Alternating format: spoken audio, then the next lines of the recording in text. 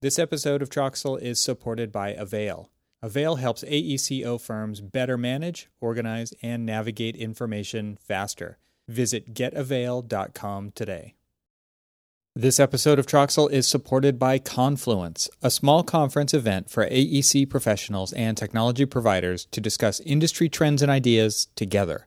It's put on by the fine folks at Avail. You can learn more about the upcoming invite-only events during this episode.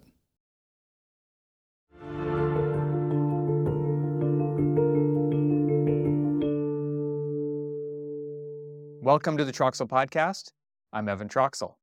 This podcast tracks the evolution of architecture and technology, and perhaps even more specifically, the people behind all of it who are pushing or pulling the building industry along.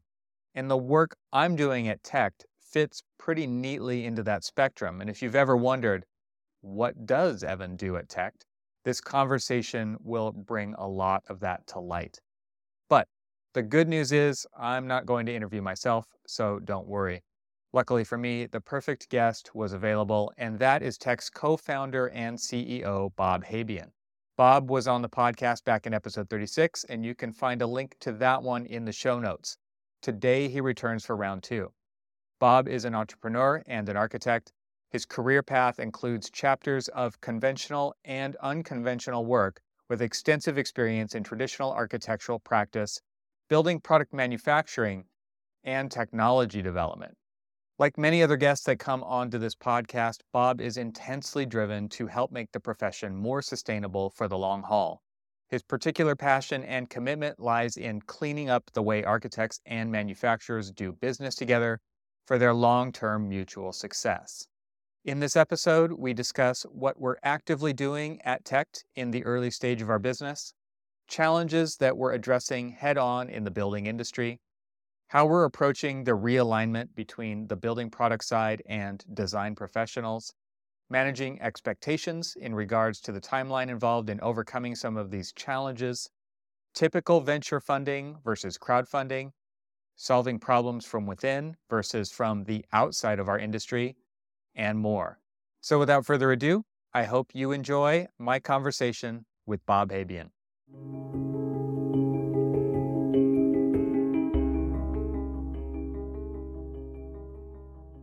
Welcome back, Bob. Thank you, Evan. Good to see you again. We don't get enough of each other, right? That's how I feel. Yeah.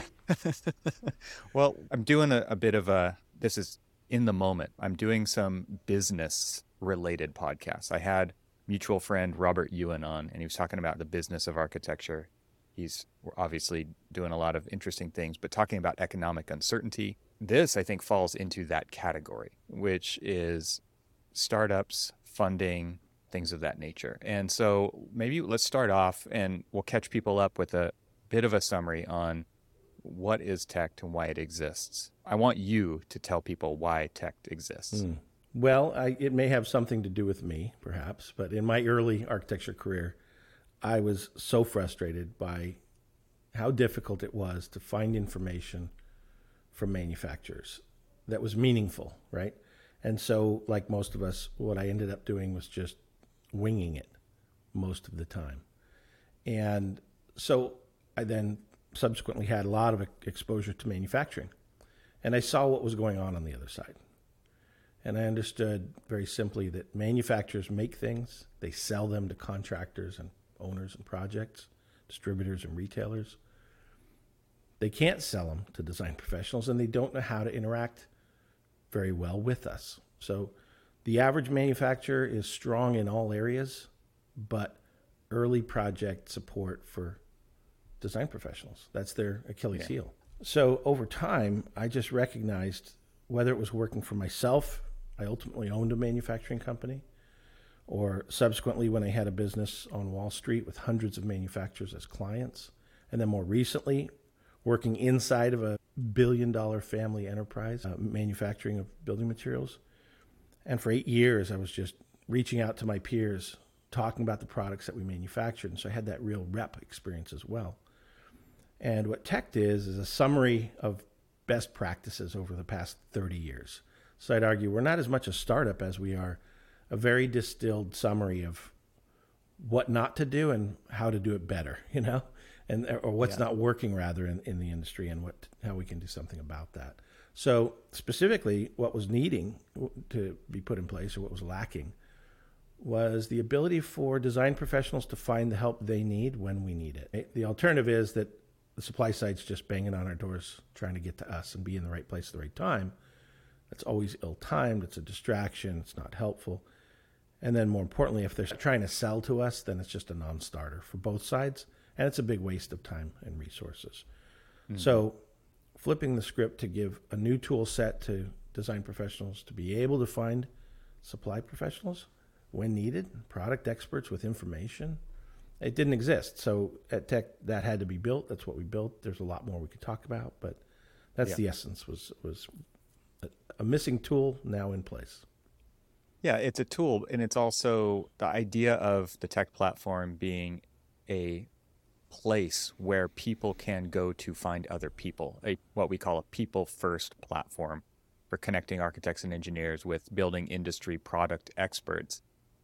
Because this is where I think it's interesting, right? Where we're zigging instead of zagging, which is we're overloaded with data and information. And so maybe you can talk a little bit about kind of the spectrum of data to information to knowledge to wisdom, because the tagline that we've got on the website is wisdom on demand. And so maybe go into that side of things, because this is not an area of focus for so many startups and companies out there who are trying to solve this problem.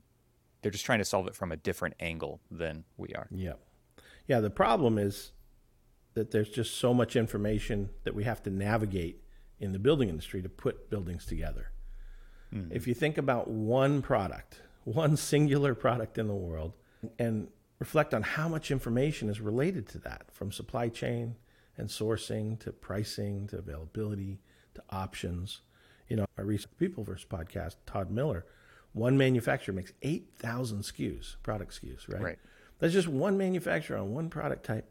But on any given product, there's so much information that when you really think about all of the products that we're supposed to have command of to do the projects that we work on, the amount of data is unmanageable. So in terms of venturing and startups and how to fix problems like data overload, it makes sense that you would take a data structure strategy and say, let's wrangle this data into more manageable data. And so most of our peers that are out venturing and really solving some of these problems, they're focused on how to make better sense of the data, how to analyze that data, how to allow design professionals to have more control over mining that data, things that Google don't really do for us or others. So the refined platforms that are managing data are of significant value to all of us. But as an architect, if I see a table comparing 5 different materials with 12 different criteria, I may not know what to do with that material. Like, how do I put that into the assembly? Like, I get the product specific data and the attributes of that component, but I have other questions. And those questions are solved by actual people that have experience, that can answer just random questions that may or may not be on those tool sets or websites or other things. But as the architect, I've got a lot at stake to make the right decisions around all of those products, how they all integrate, and what the net effect is through construction and post-occupancy, and for decades to come in terms of liability, right? So the stakes are so high, and yet the tools that we have access to today are structuring data, which in its best form might be structured knowledge, perhaps, but in terms of wisdom, like, what do you really want to do? To me, that's a combination of experience, knowledge, and people, with just dialogue like you and I today. Some things are objective that we decide on, some things are subjective, and so many of our decisions are a blend of that. So at Tech, we just, as you said, a people-first approach simply just puts a person in front of the rest of the process. If I have a question about a product, if I talk with that expert, I'd consider them that product concierge almost. At that point, it's like, hey, I've met an expert that can help me. What do you think I should do? Or how can you help me navigate all this data, compare these specs, review these details, etc.? I can handle all the data around a product category if I have a concierge on my team, or if I have a concierge on the phone, kind of that phone a friend idea. So people first is not the norm. because working with people, that's a little more messy than just structuring data and using things like AI and ML to just optimize to the best of computational capabilities. But in the practice of architecture and in the building industry itself, this is a relationship business. At the end of the day, we all know that. So we have invested fully in trusting that people first, like people before projects or people before transactions, relationships matter. All of these themes that you'll see when you look at what we're up to are simply putting the people before the data. When you say that we all know that, something that comes to mind is teaching new dogs old tricks, actually, because I think that emerging professionals and young graduates who are just getting into the profession are often coming at this from a data-first approach because that's how they grew up. They grew up digital natives. They grew up searching online, learning how to play the game of keywords and finding the data that they're looking for, hopefully. But because of that overload, the noise that does exist out there, and what you're saying is that people who have been doing this for a very long time, who are experts in all of these different pieces of the puzzle that make up any project in the building industry, are the ones who know the fastest way to get from here to there. It's not a Google search. It's not a LinkedIn search. It's not a product directory search, because we might not even be asking the right questions up front. We might not even know the right questions to ask. And so therefore, we could go on a 4-hour Google search where we end up shopping for shoes, or we could phone a friend and in 20 minutes get a lay of the land that helps us make decisions faster, because ultimately that's the goal, right? Is to document decisions along this path of getting from an idea of a project to the built thing in the very end. That is a decision-making process that gets documented all along the way. We don't have a problem structuring our data once we have made the decision, but the making the decision part is the hard part. And I think that's where most people are the deer in headlights, like, oh my, I'm just overwhelmed with all of the choices. And so what do I do when I'm overwhelmed? I go with the thing I've always done. I just go back to the products that I've always used.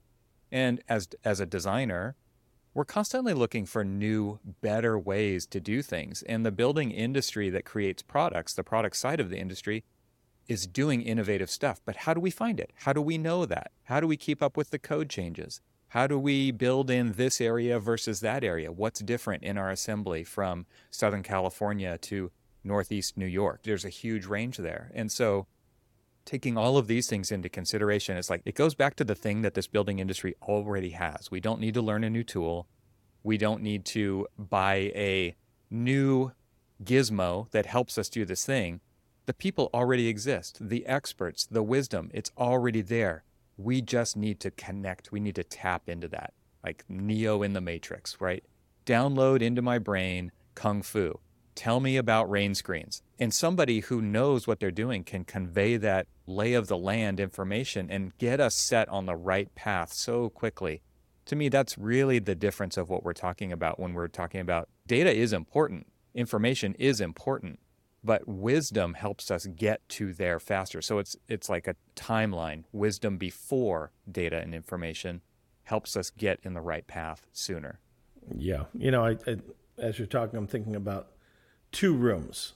Pick which one you want to be in as an architect or a design professional.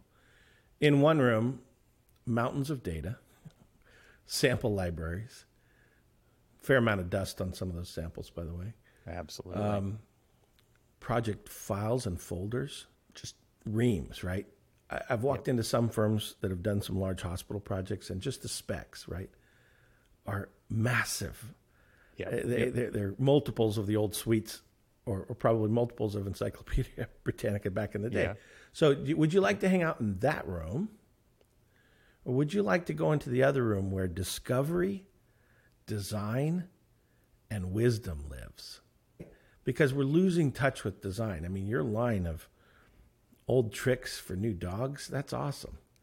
Why are we teaching the next generation how we used to do it back in the day, much of which is good, but so much of which is inefficient? And we hand them these tools that are like, look, it's all solved with a piece of software. It's easy to design a building in 3 hours. Go.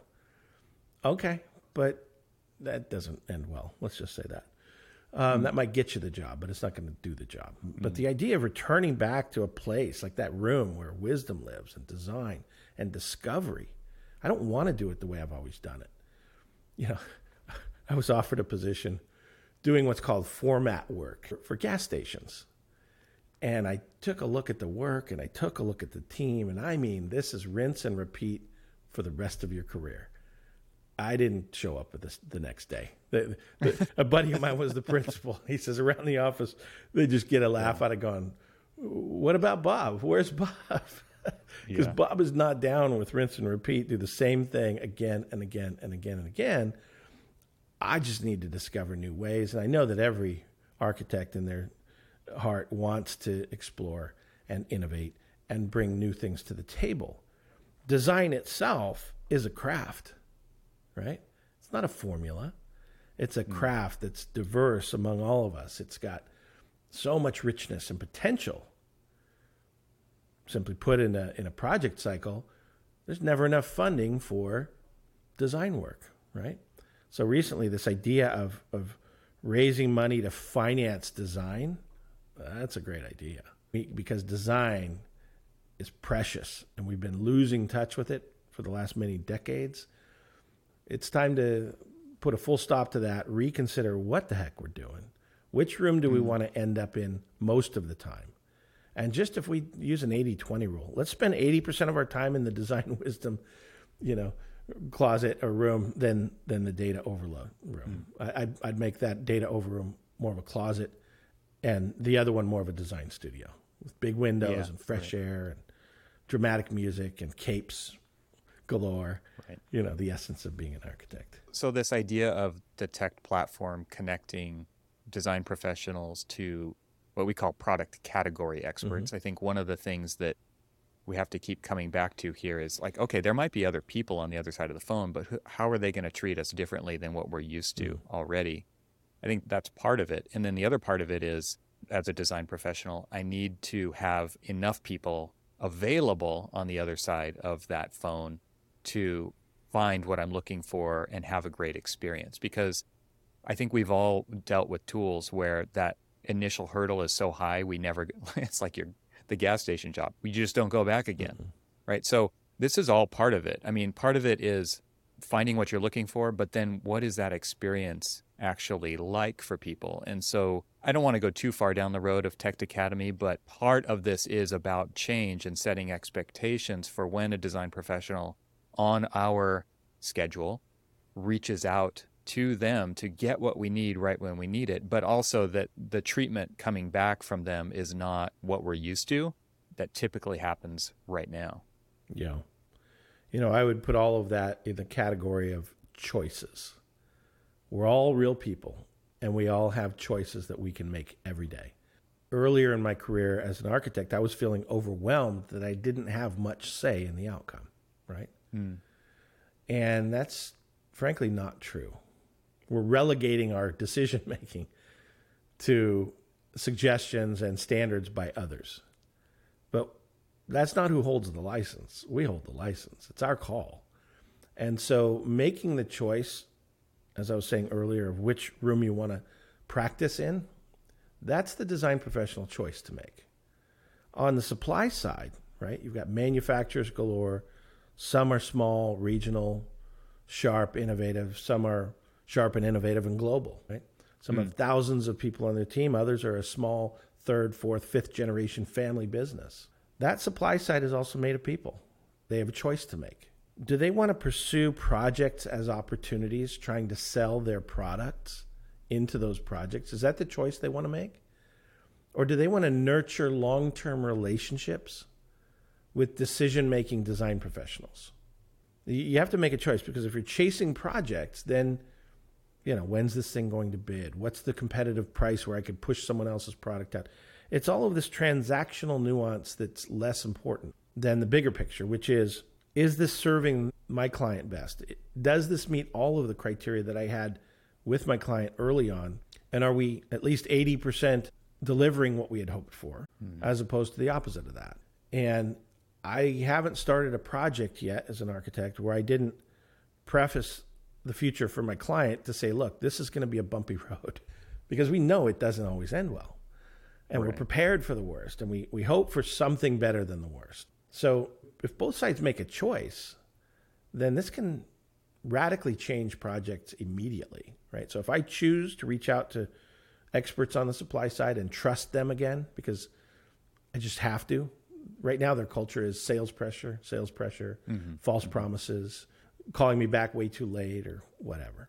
But if I can trust them and make that call, to your point, who's going to be on the other side? I don't want somebody that's choosing to chase my projects with their products. I want somebody that's choosing to nurture relationships, help me understand the fundamentals of their products. What should I do with it? What are the most frequent mistakes made around their products? That's not a transaction on a one-time phone call. That's a relationship over time. So specifically at Tect, we're only interested in those that are choosing on the design side to make the right call with trust to the supply side. And we're choosing those clients on the supply side, those manufacturers that are making the choice to invest in relationships. If you're not a manufacturer that wants to choose relationships and people over transactions and projects, then we're not that interested in having you on our platform. There's plenty of room for you in all of the other avenues, from trade shows and publications and search engines and other things, to go do that. Last thing the industry needs is another one of those. So to your point about relationships and the nuance of what's happening on that other side of supply, there's some fantastic companies. What I'm finding is that so many of them want the relationship. They just happen to be chasing the project because they don't have options to find the people to begin the relationships with. So let me just draw a hard line there. Both sides want the same thing, but we're not doing it. And what has been missing is the platform on which you could find each other in the right vein with the right expectations, simply, consistently, and without any risk. That's the consistent part is key, right? Because that I think is what people are not used to. They go online looking for a product or a manufacturer or a rep or information, and you get met with all different kinds of blocks. You could hit a gate on a website that asks for your information so that you can even talk to somebody. Okay, red flag, I'm going to go somewhere else. I mean, those kinds of things. And so kind of setting ground rules that drive consistency among the user's experience, the design professional's experience when they choose to engage on their timing is a big deal. And I think that, to me, is, again, this is one of those shifts that a lot of product manufacturers are coming around to. They keep hearing it. They hear it from the AIA. The AIA has done these reports over many years and saying, stop asking for people's private information just to talk to you, because they don't even know if your product will fit or not. And if they can't talk to you about it, they go somewhere else. And so this is a missing piece of infrastructure in the building industry, which is how to connect to people with a baseline set of expectations on no sales pressure, no gated entry, no registration. As design professionals, we don't have time to deal with that. We cannot get on somebody's email list and cold call list because there's not enough time in the day. We have thousands of things to do. It really is kind of that missing piece of infrastructure that Tect has identified and is creating that so that we have the right path to get to decisions that matter, that make the biggest difference on our projects as early as possible. Yeah. This episode is brought to you by Avail. Avail is the content management system you deserve. With its beautifully simple interface, Avail makes it easy to manage, organize, find, and use your information.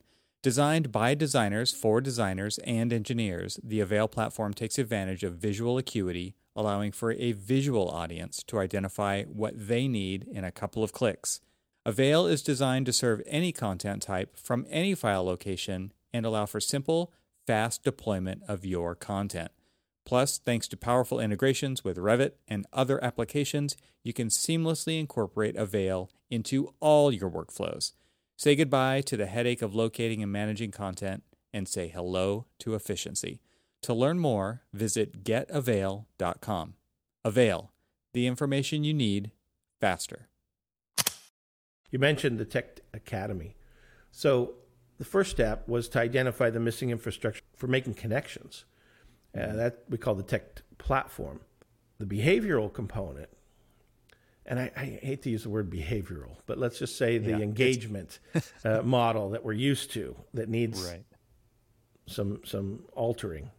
I'll use that. Okay, I'm happy with that term. We recognize that there has to be some teaching, some sharing going on. I'd ask architects, how much do you know about what it takes for manufacturers to bring raw materials to finished goods and how to distribute it and work with contractors and work with change orders and other things? How much do you know about manufacturing? Most of us are too busy in our own profession to know. Well, the same goes for them. So again, everyone's well-intended, but manufacturers don't know what they don't know. So we found that the platform itself was not enough. So we had to expand our business a bit. And so the Tech Academy is an online series of modules that break down what it is manufacturers should know about design professionals. What do we like? What do we not like? What would we like to see more of or less of? And why? How do project delivery models work if it's design, build, or CM at risk or other things? Manufacturers have very little notion of what that even means. Mm-hmm. And it impacts how they interact with us on early stage price inquiries when we're trying to set budgets that are realistic and are all in, including labor and other things that typically you don't see on a manufacturer's website. We've covered it enough, this idea of serving design professionals instead of selling to us. But if we just look at statistics, and we've talked to thousands of our peers, how many reps do you know that you trust so well you would refer to a friend? And we're seeing that number is far south of 10 people. Mm-hmm. How many reps should you know on your projects? Literally hundreds. We should know hundreds. We know barely any that we trust enough to do good work together over time. So if there are 1,000 architects that have 2 of their favorite reps out of the thousands that are out there, but 1,000 architects, each of whom know 2, just by sharing those leads with each other, a little peer-to-peer support, we could all know a few thousand potentially. That's just a value proposition of exchanging current information. So one of the reasons I don't like the word behavioral change is that it's just a shift. It's almost a invisible shift that just needs to be made. We just need to realign what we're doing. Yeah. We don't need to change everything, right? We just need to realign how we're doing it. We're all in business with the cart before the horse, or whatever analogy you want to use. Just stop, turn it around, and let's do better now. That's what we're seeing. And, I'm charmed every day when I talk to clients, this morning included, where I'm setting up a launch to a training to a team of about 15 reps at a company. And one of them already completed the academy. And he's so excited. He's like, he was done a few months ago, and he says, I'm so ready to move to the next steps, but his team is still needing to get on board. But his excitement, having gone through the academy, knowing now what he didn't know before, information he can use every day. Mm-hmm. We're talking about real change, not like software subscriptions and annual, maybe we delivered something. This is stuff that we're all going to realize benefit immediately. We just needed somebody to worry enough about it and invest enough in it to make a change possible for all of us. So I like that idea of realignment. It does make sense, especially when you think about the different customer types that building manufacturers have, and they can't treat everyone the same, right? So a realignment and a readjustment of how to treat certain audiences that they have, or maybe they don't have yet. Maybe they're not serving design professionals at the early stages of design. Maybe they're solely focused on contractors and substitutions at the end of the project. And so it really points out, like you said, what are the nuances when you approach a design professional that you need to be aware of so that you can serve them best and differently than you would serve a different customer type. And so we've taken that on the design professional's behalf by creating this academy so that they get that information and can use it to their advantage, which is then transferred to you. as a design professional. You get to use it to your advantage because they treat you how you need them to treat you when it comes to getting the right information or direction that you need when you approach them. Yeah, let me point out also, the Tech Academy is not a sales tool. This isn't sales training for product reps. How to sell more, okay? This is saying, very bluntly, stop selling. If you want to create more sales on projects, working with design professionals, then stop selling to design professionals and you will realize more sales long-term through their projects. So stop selling, start serving. So the academy itself is long overdue. The curriculum was informed by actual practitioners that you haven't interviewed, aggregated their feedback, did a fantastic job of structuring that wisdom and experience and request from the profession. What I also love about the academy is that we're able to tell manufacturers things that architects want them to know, but that architects weren't willing to tell them to their face. Would have been a bit embarrassing to say, could you just stop calling me once a quarter? Because I don't even want to hear from you that frequently. Because there are 1,000 reps doing the same thing, and it's not helpful. Yes. It's not you. Right. It's just that it's not helpful. We all know that. We've heard great stories about lunch and learn scenarios in all of their various forms. Some really important and meaningful lunch and learns, and some that are just comical, and it's more about the food or the color of the person's tie or some other thing that comes as a net result of that in interchange.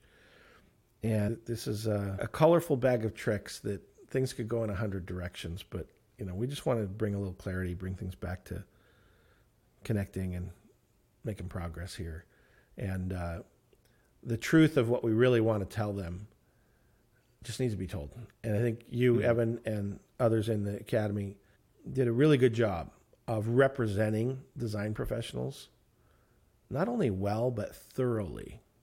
You dig into some of the very small aspects of interchange between supply and demand, and you just address them straight up. So I'm really proud of the work that we're doing in the academy. I'm excited about the outcome that transformed sales reps that are becoming product category experts are expressing to us. One of our graduates, and we call them tagged, right? They're Tech Academy graduates. They've been tagged. And one of them in particular graduated, called me about a month later and said, "You're not going to believe it." I said, "What?" She says, "My next month is full of meetings with design teams where I was invited to come in and talk to them about their projects." Right. That is not a normal day or month for a sales rep. But that, I believe, is what a month in the life of a product category expert looks like. Because a product category expert needs to know more than just their products. They need to know about their competitors' products. They need to know how to help others integrate their components into assemblies. They need to be brutally honest. Like, "Bob, we don't make that. And that might upset my sales manager, but we don't make it. Here's who does." Mm-hmm. That's the honesty we need. And guess who I'm going to call next time I have a project question? It's useful information. Yeah. But that's the trust that I just want. I want somebody that I know is honest, objective, professional, competent. And guess what? That person that I talk to, they don't have to be the expert. They just need to be able to deliver the expertise from that supply side manufacturer to me. So if I ask a question they don't know, that's okay. Just give me the answer in less than 24 hours, please. And so we're also just helping equip those individuals to recognize that they can't know it all themselves. And so facilitating expertise from their team and their industry, right? When you think about, say, flooring, there's a flooring industry. There are multiple flooring industries. The amount of expertise and case studies and research and data that's available through just one category expert at one company is more than we would ever need. Yeah. So we're activating in a very specific or structured way, right? We're structuring this in a few important ways. One, it's structured by product category. It's findable via keyword.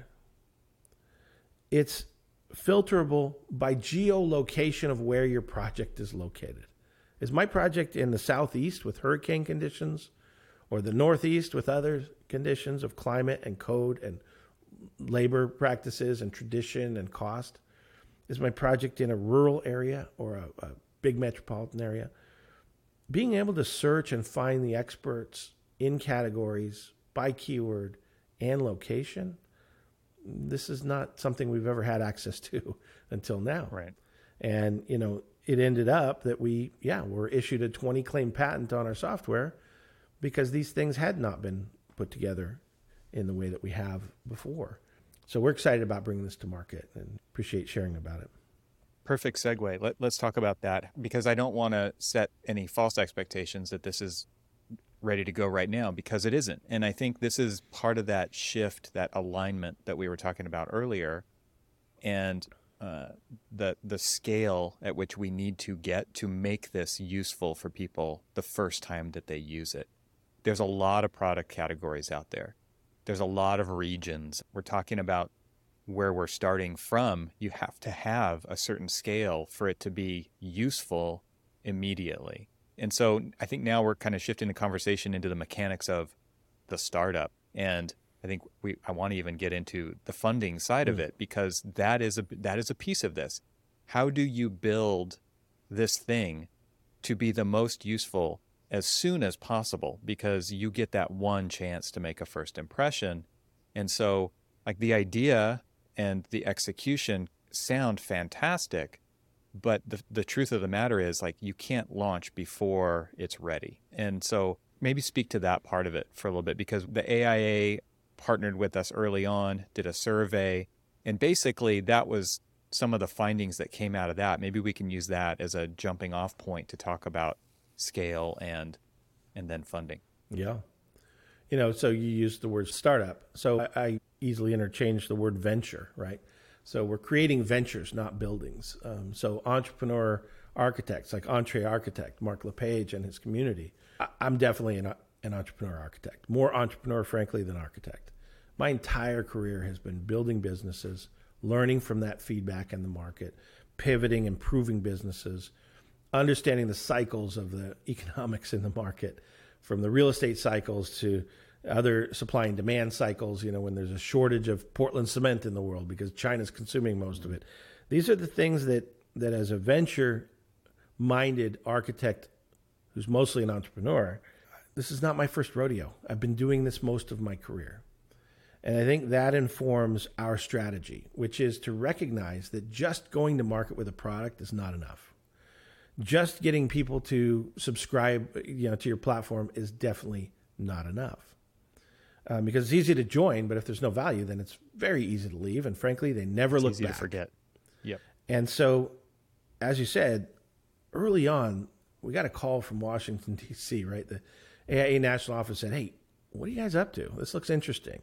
This is potentially solving some issues that we've been studying for a long time in their research called The Architect's Journey to Specification since 2016. But they just expressed this interest in what we're doing and how we might get there to potentially be a mainstream component long-term in the building industry. And we engaged in a call every other week for 18 months. And surprisingly, the majority of the conversations were about how to kind of pump the brakes, think this through much deeper and longer to say, look, fast is not the only criteria in this case. Sustainable and intentional, where we can deliver value, matters most, right? For any of us. You see a new thing, it better deliver value. If it doesn't, why are you bothering me? So understanding how best to deliver value to both sides was the first part of the work. The platform's been built for quite some time. We've beta tested, redesigned, optimized. It's not that we're still building a platform. It's ready for market. But as you indicated, AIA then funded a third-party survey. What do their members think about the tech platform? And we received a really detailed report about those findings. As the CEO of Tech, I was very pleased. The majority of folks love the platform. They had two strong areas of pushback. One, the idea of the academy. Many architects said, are you sure you want to nudge manufacturers to actually consider their behavioral change? Because maybe they don't want to do that. Are you asking too much of them, Bob? And I don't think so. And in fact, I'm glad that that's not the case, actually. It's fair to assume as an architect that might be a hindrance, but the outcome is no. They really enjoy the academy. That's good for all of us. The second thing was, don't bring a product like this to market until there's enough density on the supply side of experts that when I search, I can find the help I need. That's simple blocking and tackling. That's like saying, can you become Google tomorrow? No. Did Google start as the Google we know? No. Did Facebook start? Yeah. No. Facebook started at one university. It's the 10-year-long overnight success. Exactly, right? So Facebook started at one university, then the Ivy League schools. They started picking up steam when they hit the high schools. But the Facebook you think of today was a small community, same with Slack, same with many others. But if you're patient and you really focus on the quality of those early engagements and you really hone in on how can this scale, because frankly, if it works well for one, it will work well for everyone. But we just need to put it through its paces. And so at this point, we're really just focused on customer acquisition. The software works. The value proposition's there. What's called the product market fit is solidly there. We're signing multi-year contracts with manufacturers across categories across the country. And so now we just need to ask the demand side market to support us with some patience and enthusiasm, because this is coming. This isn't a thought. This isn't a concept. This is coming to you. But we're being responsible enough to bring you what you asked for, which was enough density on the supply side to be a meaningful tool. And we're doing all of that not to be able to charge you more. In fact, we charge you nothing. This is a free resource for design professionals. Why would we do it that way? We're design professionals.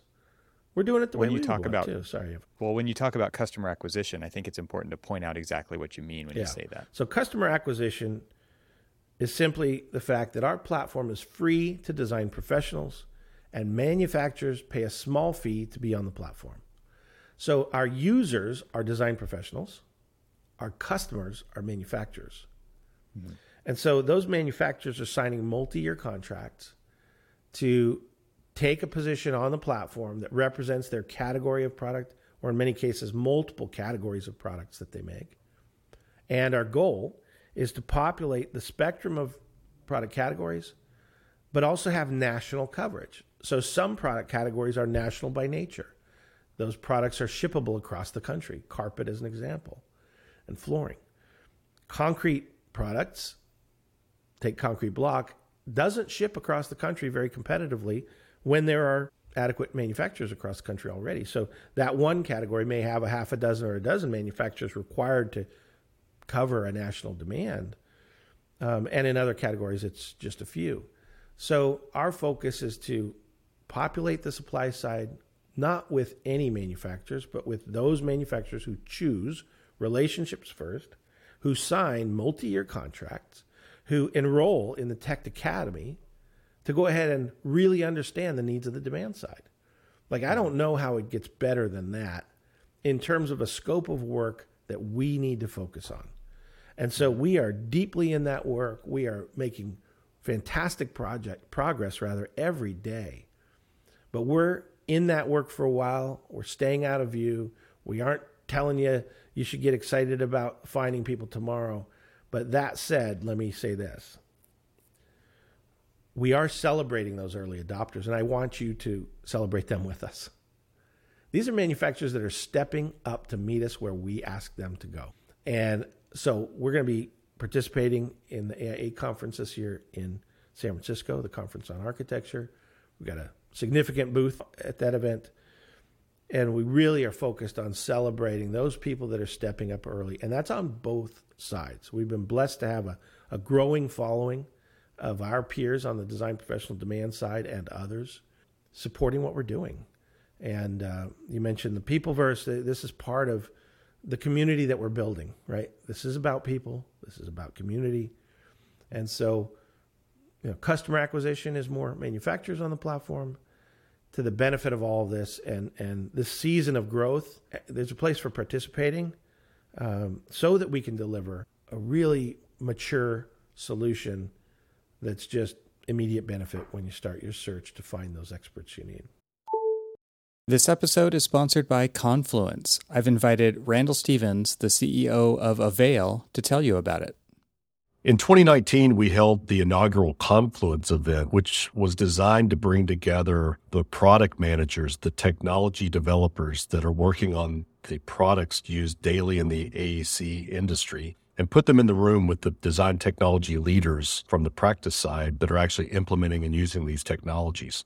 The goal isn't to sell anybody anything at these events. The goal is to get a better understanding of what's working, what's not working, and what would be the best products to develop to be implemented in the AECO industry. We've held these 3-day Confluence events the past 4 years and attracted over 100 attendees. We have an exciting agenda plan for our annual event in October. The theme this year is going to be focused around AI and machine learning and its applications in the AEC industry. You can learn more about Confluence at getavail.com/confluence. So let's talk about how we get from here to there, and there being kind of this enough inertia to launch, because I think this is where the rubber meets the road. You got to figure out how to do this. And so I don't think it's any secret of this kind of VC winter. I don't know. There's a lot of different ways that people are talking about the economic conditions that exist right now, especially for small companies like ours who have a big vision to deliver real change in the positive, meaningful way for the building industry, which is huge, which has its own enormous set of challenges to overcome. We really feel like this can help address that, right? And so how do we get from here to there, speaking as the CEO of tech and fundraising and startups and that whole world of the economic side of things? Yeah, the economics of venturing, right? They're a bit different than professional practice. In professional practice, as we know, the fees we collect fund our firms, right? You don't go out and raise funds from investors, per se, to start your practice. That's not how we do it. In the venture world, that's perhaps the only way you do it. If you're fortunate enough to create a business that is a revenue first, no outside investment required business, that's the gold standard. That's the brass ring, and that is attainable. There are fantastic companies that started with a revenue first model. They were conservative in their spend. Their model was able to get to market and move their value into the market early. Okay. Others, as we know, many of the brands we're familiar with in the news and the financial news, humongous global brands, they've yet to produce profit, let alone significant revenue in many cases. They're just trading their IP and the hope of what they might one day do as a real business with real money involved. So having been a multi-venture entrepreneur now, we had to consider what is the right financial model for this. And similar to our discussions with AIA and others about slow and steady toward mainstream rather than fast and flippant, we had to build our financial plan for the long run. And that required heavy investment internally. Okay. So there's been multiple 7 figures invested internally before any outside money was sought. During that internal investment period, we've begun revenue. So we are selling our services. We are selling multi-year contracts right now. So we're creating a balance of investment plus revenue.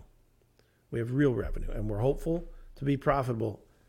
I just don't want to put too many forward projecting statements out right now because we are raising funds, but we're very hopeful about the direction and the pace of our sales and our path to profitability. However, unless that revenue is adequate to sustain the growth of the enterprise, the only option is continued investment, right? So we have a choice that we're making. Again, choices.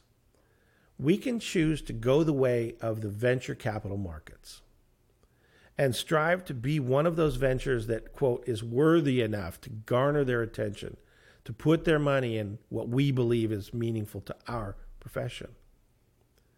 Well, at our core, here's a question we keep asking. Do we want somebody to solve our problems in this industry and those people are outside of our industry? Or do we want to wait for somebody outside to do it? Or can we do it ourselves? And should we do it ourselves? And would the outcome be better if we did? Well, we believe in the latter. So instead of pursuing an outside market for funding, we're using a very democratized platform called WeFunder. This is like crowdfunding. Specifically, it allows unaccredited investors, we could sidebar that topic if you want to explain what an accredited or unaccredited investor is, but most of us are not accredited investors in the world. And so if we want to buy stock in a company, we have to wait for that company to go public. Right. Okay? It's only the accredited investors and the big folks with money they can afford to lose that get to invest in a lot of the startups. There's a friends and family round, there's an angel round of people that have a little more money to throw around, but accredited investors are typically the ones that get the lion's share of the upside in deals because they get to invest early. And the rest of us just have to wait until that value is long gone, and now we're just splitting hairs when the stock goes public, and we hope for the best. Up 2 cents this week, down half a buck next week, whatever. Right. So what we're doing now with WeFunder is inviting others like us to invest with us. So we've long invested already, but we're inviting others to now invest with us as little as $100 in our campaign. And whether we have 1,000 investors of our peers or 2,000 investors of our peers or more, that's the outcome we're seeking. We would much prefer to be building this together inside the industry, coming together to make this happen. And we're well on our way, actually. So we're almost approaching 20% of our fundraising goal, and we're just launching that campaign next week to the public. So anyway, that's how we're going about it, is in a collective crowd-funded way that the SEC and the IRS now allow with new regulations, particularly as of about 2020. The laws and the tax code has changed to allow unaccredited investors to invest a portion of their net worth. So whether you're invested in 401ks or other things, you can now redirect that money, make better choices of where you choose to put your money, maybe in things that you know more about than a mutual fund or other things that you have no say, no familiarity with.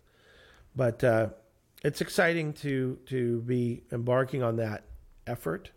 We're getting some great votes of confidence from some key people early from our peer group that are leaning in with us.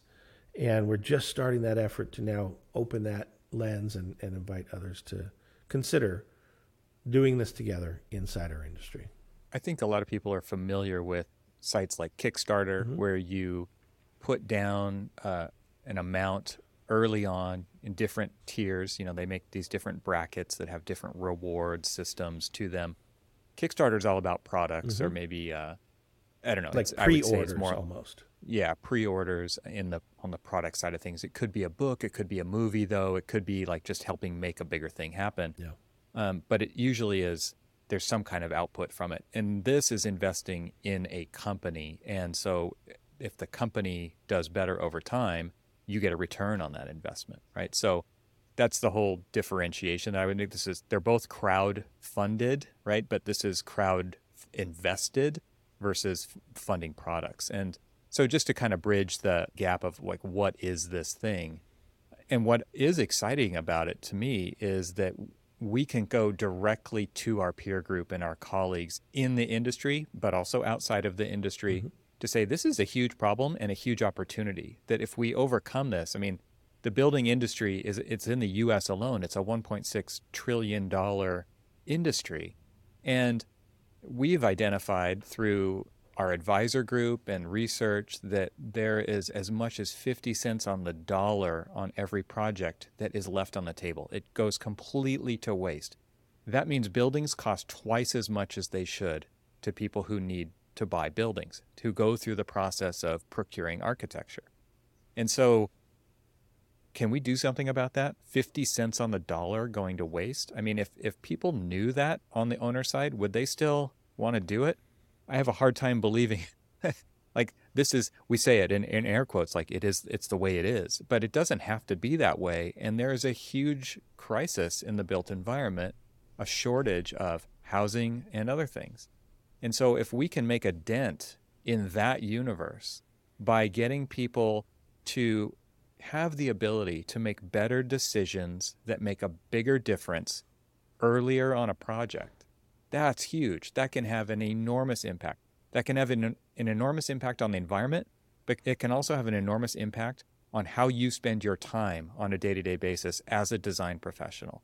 Would you rather spend your time fielding phone calls and emails and trying to find something in a 4-hour-long Google search, or would you rather just get the information straight away and do better things with your time? Because I don't know about you, but as an architect, like the most valuable thing I have is my time. That's what I bill for. So if I can use it for better things and not work late and on the weekends trying to find these things, we really believe that we can make a huge difference here. So by extending this offer out to our peers in the industry on this podcast and in other ways through platforms like WeFunder, which is opening it up to the general public, we really feel like we have an opportunity here to fix this from the inside. And like Bob said, not wait around for someone else to come along and fix it for us. We may not like what they come up with, right? And so we're asking people to vote with their dollars, right? And vote with their feet and join our community, because we really do believe that, and I think it's come up many times in this conversation, solving this problem for the long run is very important. And we wouldn't be doing this for the short-term gains of something that is going to take a very long time to actually fix. This is something that manufacturers are getting on board with. We want relationships. Relationships last a long time. Why? Because they're better for the business if they do. All of these things are long-term goal-oriented. And so by investing now in this vision, in these founders of this small business that you believe in that can make a difference in your day-to-day, but also in the life of the profession in generations moving forward. I mean, to me, this is a big story. This is a big idea, and it's something that's worth paying attention to. So I think that's really what we're inviting people to do. And so moving from talk to action is something that we talk about a lot. I mean, how many times have we sat in meetings where people are like, oh, this would be a cool idea. And then people look around, you're going to do that, right? Not me. I mean, this really gives anyone the opportunity to be a part of the solution. And it's a very easy lift. You don't have to learn a new piece of software to do this. You don't have to completely change your behavior to do this. This is easy. You can actually just say, yep, I believe in this and I'm going to support that group. And I actually wish more startups would go this route, because I think there's a lot of ideas that we're excited about. I mean, there's a lot of people that come on this podcast who have a vision for something that is extremely exciting, and people want a way to support the people who are making a difference in their profession and beyond. I wish more would give the general public, aka us, the ability to do that. So I think this is a very exciting opportunity. Yeah, and I would, draw a distinction as well that this service that we provide and the campaign that we're engaged in, this isn't about us. This isn't about Tect. What is Tect? Tect is a platform to enable the market, to enable both sides of demand and supply. Mm-hmm. And, we've met some fantastic folks along the way that individually have decided to do something about problems in the marketplace, right. Not even related to us, just out there fighting the fight in a corner of the market that they decided was too important for them to ignore, and they just wanted to do something about it. Mm-hmm. And that's like most people on most projects, okay? Most people on most projects are doing their best to make things as good as they could possibly be. And yet, how often are they celebrated? How often are they even recognized? Particularly at the big shovel events when we're taking pictures at the openings and stuff. And it's just an awkward moment. You've talked about this before. From behind people's shoulders. But the doers that are doing the work are so frequently unappreciated, unacknowledged. And we recognize that the strength of our industry is in numbers and in talent and in the work we all do collectively. We are a powerful profession. We are a powerful industry that has direct impact, as we all know, on the world. It says it's a cliche, right? But we actually do have the power to change the world. That's right. I mean, the built environment, it's a big deal. And so rather than saying who wants to step up and wave a banner and claim their place in this leadership of change, no. Here's how it's more likely going to happen. Quiet people, talented people, doing rigorous work with persistence and patience and sweat, that really are doing it out of a belief and a choice. And what we're drawing together around us, and we look around and we see it every day now, are like-minded professionals and peers in this industry. And I'm seeing two distinct communities. One, those people that want to step up and absolutely do something about what needs to change. The other, maybe more importantly, are those that support those that stand up to make the change. Yeah. If you stand up to make a change on behalf of your peers and you look around and there are no peers following you and there are no peers that are cheering you on, well, then something's wrong with that picture. And it doesn't mean that the person doing the work is wrong. It just means they've not connected the dots. Those things that are worthy of support get support. And so we're hearing great feedback from people that believe in the work that we're doing. But again, it's not work about Bob and Evan. This is work in service to each of you and all of us.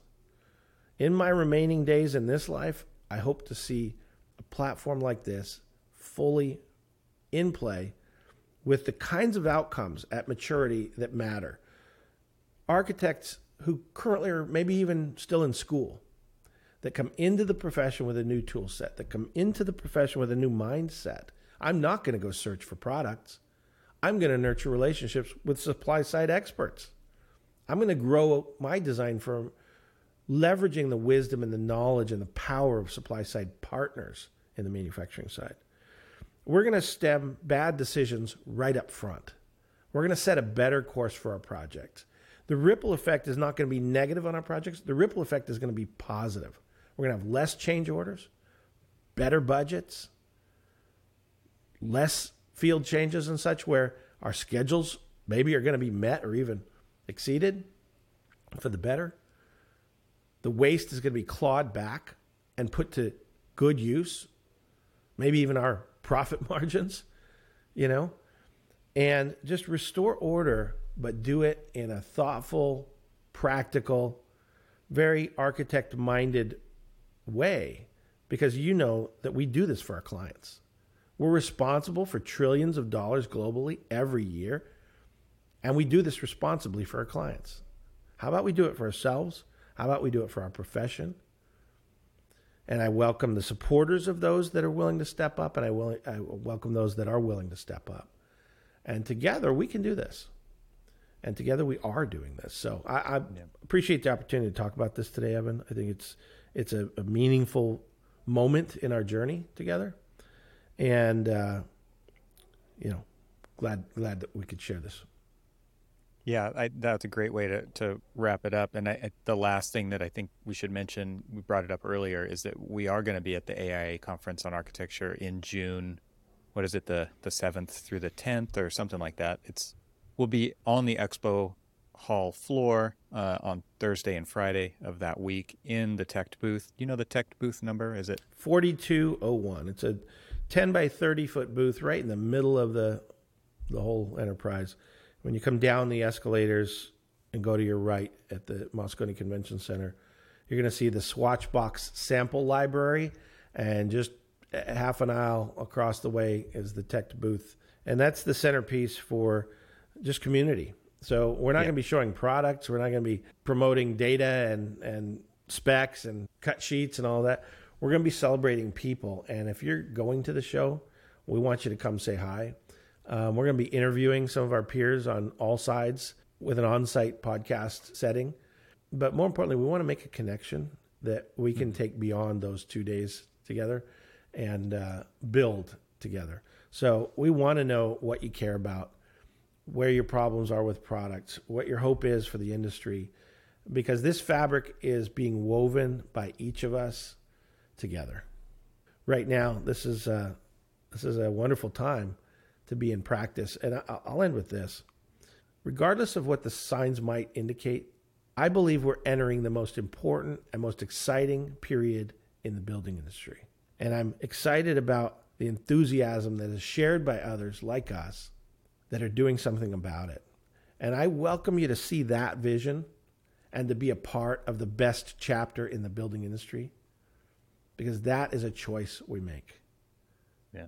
We believe in the built environment, and we believe in the power of architecture and what it can do. Absolutely. And our goal is to celebrate the people who make that happen. It's not the projects per se, it's the people, it's the ideas, it's the creativity that goes into that. How can we help facilitate that to happen even better?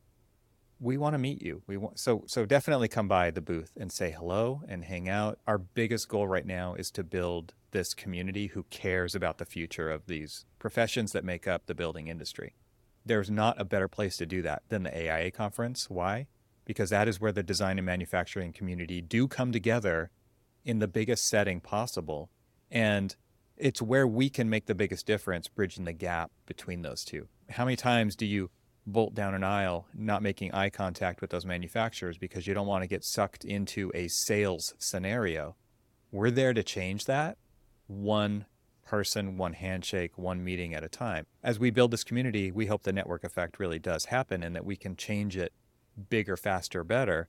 But this is where it has to start, and this is the place to do it. So if you're going to be there, come by, say hi, booth 4201 at Moscone Center. And we're looking forward to meeting you. The website is tect.com. And if you go to tect.com/join, you can get onto our communication list. So, Bob, thanks so much for having this conversation today. It was an important one. I've been looking for a reason to have it. And so I'm happy that we did this. Likewise. And, for the WeFunder campaign, we'll put a link on to that as well. But it's wefunder.com. wefunder.com. /tect, TECT.1. wefunder.com /tect.1. And we invite you to take a look. If it's not for you, it might be for someone you know. And so between the upcoming show, the opportunity to work together with our dollars and our efforts, and then well beyond that, looking forward to engaging and serving you with our platform, serving your projects long-term, building a sustainable piece of infrastructure that we all can rely and grow with. That's what's most exciting. And so we look forward to that together. Thank you again for listening, and hope to see you soon. Yep. All those links will be in the show notes. And thanks, everybody. Talk to you next time.